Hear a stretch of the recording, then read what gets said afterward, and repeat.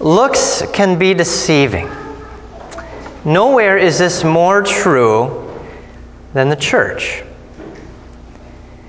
On this last Sunday of the church year, this is really the last time until Pentecost next year that we'll be focusing on the life of the church.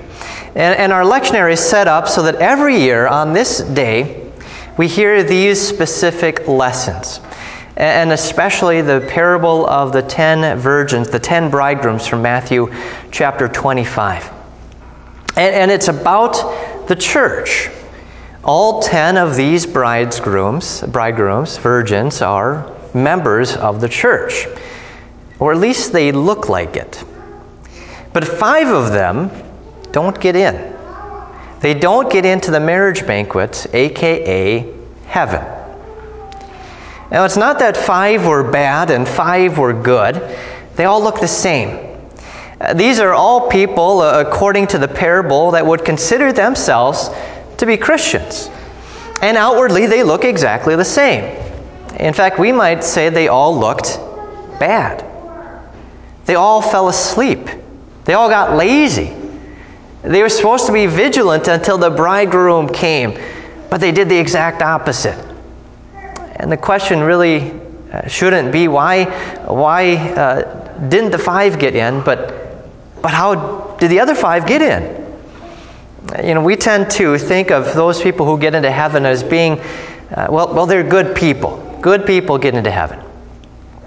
But if this were the case, God's church would not get in. Looks can be deceiving. The church does not look pretty. It's full of sinners. And yet it's about this church, this Jerusalem, that God speaks in our Old Testament lesson in Isaiah. Isaiah uses some pictures that are too good to believe. And God talks about the new Jerusalem, heaven. But the odd thing about Isaiah's prophecy is that he looks ahead from his own time. He sees the end of the world. And we often call Isaiah's prophecy, theologians call Isaiah's prophecy a telescopic prophecy. He's looking forward at one event in fullness, but he sees a bunch of events all along the way as well. And so that means Isaiah sees us right now, here. We are living at the end of the world, the last days. And so some of what Isaiah describes is already. And some of it, is not yet. Because Isaiah looks past the end of the world, the last days, to heaven. Most of what our text says applies not only to heaven, but to now. And what that means is that since Jesus first came, we are in heaven already. We are in heaven already. But it doesn't feel like it. It doesn't feel like heaven, right? It doesn't look like it. It looks like Wisconsin. Now, I drill into my confirmation students what hell is. Hell is separation from God eternally. Well, if that's the case, then what's heaven? Heaven is to be where God is. And where is God? God is where He has promised to be. Where His people are. Where His word is preached. Where His heavenly gifts are given out. Where baptism is done. Where holy absolution is given and declared. Where His body and blood are received. This is heaven, right now. Heaven is the church. And not just here in this church, but everywhere God's word is rightly proclaimed. And God says, I will also be glad because of Jerusalem. I will rejoice over my people. This Jerusalem that God rejoices in is the church. Right now. The church This same church with the sinners who fail to help each other in need, this same church with sinners who leave each other because they even argue internally, this same church with sinners who get lazy in their watchfulness for Jesus, this same church with sinners with so many different sins and problems. This church? Yes, this church. God doesn't rejoice in our sins or our quarrels. He rejoices in our faith. He rejoices over what is credited to us by Jesus. This is the difference between those 5 foolish virgins and those 5 wise.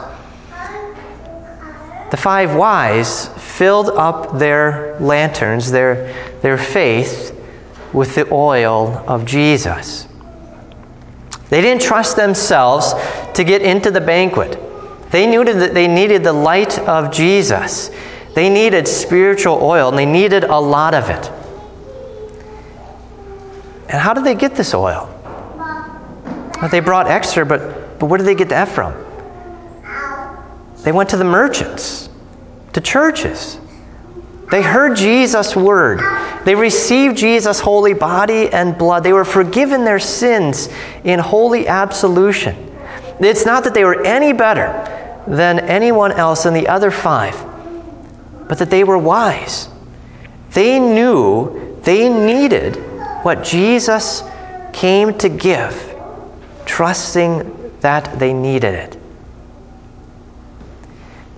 Looks can be deceiving. This is where God is. This is heaven. Already, but not in fullness. It looks like some bread and wine sitting on an old altar in a tiny little church in Oregon, Wisconsin. And we don't want to believe this. We don't want to believe God comes to us like this. But really, this is the most amazing thing. That the all-powerful God confines himself to such humble means. Theologians call this strange reality already and not yet. We are already feasting and communing with God in the Lord's Supper, participating in the marriage banquet of heaven. Already, but not yet in fullness. In fact, it's for this very reason that God has to tell us this and highlight what this is, what this heavenly, what this New Jerusalem is, and what our Jerusalem is. If we back up to the very first word of our text from Isaiah, our translation says, "Watch this." Some translations say, "Behold." If we had to translate it into an idiom from today, as another pastor recently described it, this is God saying, "Hold my beer. Hold my beer. You don't think I can do this? You don't think I can bring heaven to earth? You don't think I can bring heaven to earth in these humble things? You don't think I can make ugly sinners into my beautiful bride? You don't think the end of the world is coming soon? You don't think heaven in fullness will be better than anything you can imagine? Watch this." And then God describes for us what heaven in fullness is going to be like. And again, looks can be deceiving. Or in this case, too good to be true. Too good to even picture. Allow me to go through some of these pictures from Isaiah. First, God says he's going to create new heavens and a new earth. That means heaven's a real place. It's not just this spiritual realm where spirits go, but an actual physical place.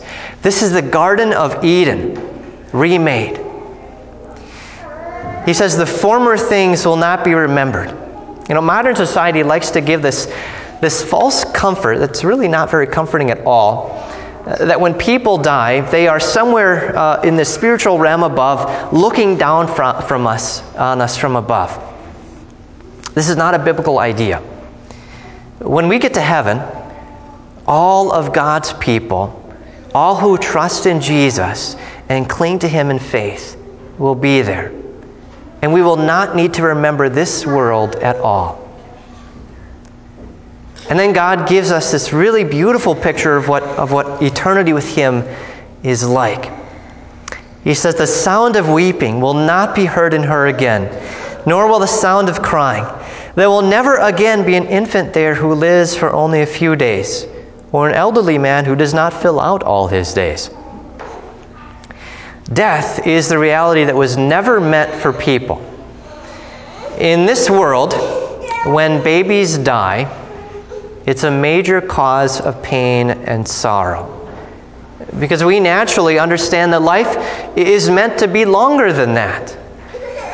In the new heaven and new earth, people will live as they were meant to. In the new heaven and new earth, 100 years will seem young. Nothing will make us cry. Nothing will interrupt our joy. God is systematically undoing the fall into sin and the curse that came along with it.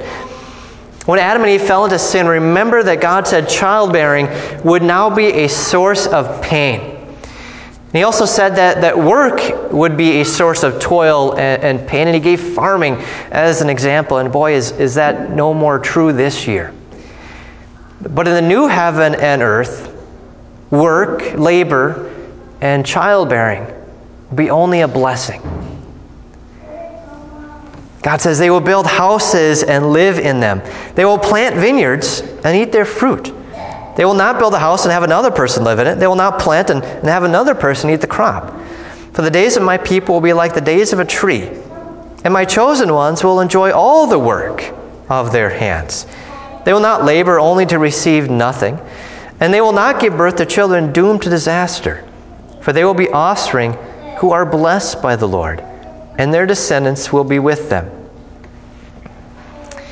What all of this is referring to, we can't say with certainty. Jesus says elsewhere that there is no marriage or giving in marriage in heaven, and so therefore there would likely be no childbearing. So how much of this is an actual description of heaven, and how much of this is God trying to somehow put into feeble human language the amazing peace and beauty of heaven? I don't know. The point is, this is a good place to go. Isaiah gives us one more picture that we kind of need to do a double take on. The wolf and the lamb will graze together. The lions will eat straw like cattle, but the serpent will eat dust. Peace will be so complete. Lions will eat hay like cattle. Wolves will graze next to lambs and not on them. And the serpent will not need to eat anything, not need to destroy or hurt anyone, because they eat dust. And this last thing, this last prophecy has one more fulfillment too.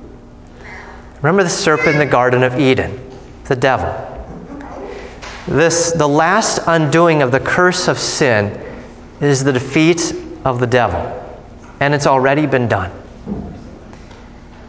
And this is why God's church is already heaven, but not yet fully. The devil has already been defeated when Jesus died on the cross. Of course, looks can be deceiving. Sometimes, most of the time, it looks like the devil has won and is winning. Most of the time, this side of eternal life, it doesn't look like Jesus won.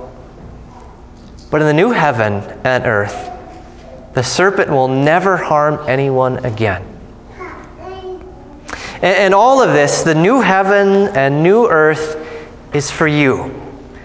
God has promised it for you. And of course, God knows that we can take this for granted, and so He needs to warn us to keep watch, to be vigilant. The end will come. You will die. There will be a judgment. And you aren't going to get in this new heaven or earth on your own. You need Jesus. And Jesus has promised to be here in His Word, in absolution, in His Holy Supper. You need these things. These things are heaven brought to you.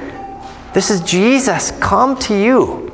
If you don't think you need them, then God says you're foolish and you have no part in his new heaven. In fact, Jesus says he won't know you. But for you who know that you need these things, who trust what God gives, even though looks may be deceiving, who walk by faith and not by sight, God wants you to know that soon your faith will be turned into sight. Now you walk by faith and you struggle because most of what you see around you is evil. And maybe it seems like God is taking too long to fulfill his promises. But soon, you will see those things which you only now trust by faith. You will see in fullness God speaking to you in person in heaven, and not simply through the mouth of your sinful pastor. You will see in fullness the living water in heaven, and not just Oregon tap water in a font. You will see and taste in fullness the heavenly banquet, and not just humble bread and wine. Your faith will be turned into sight. Looks will not be deceiving. Instead, they will be better than what could be imagined.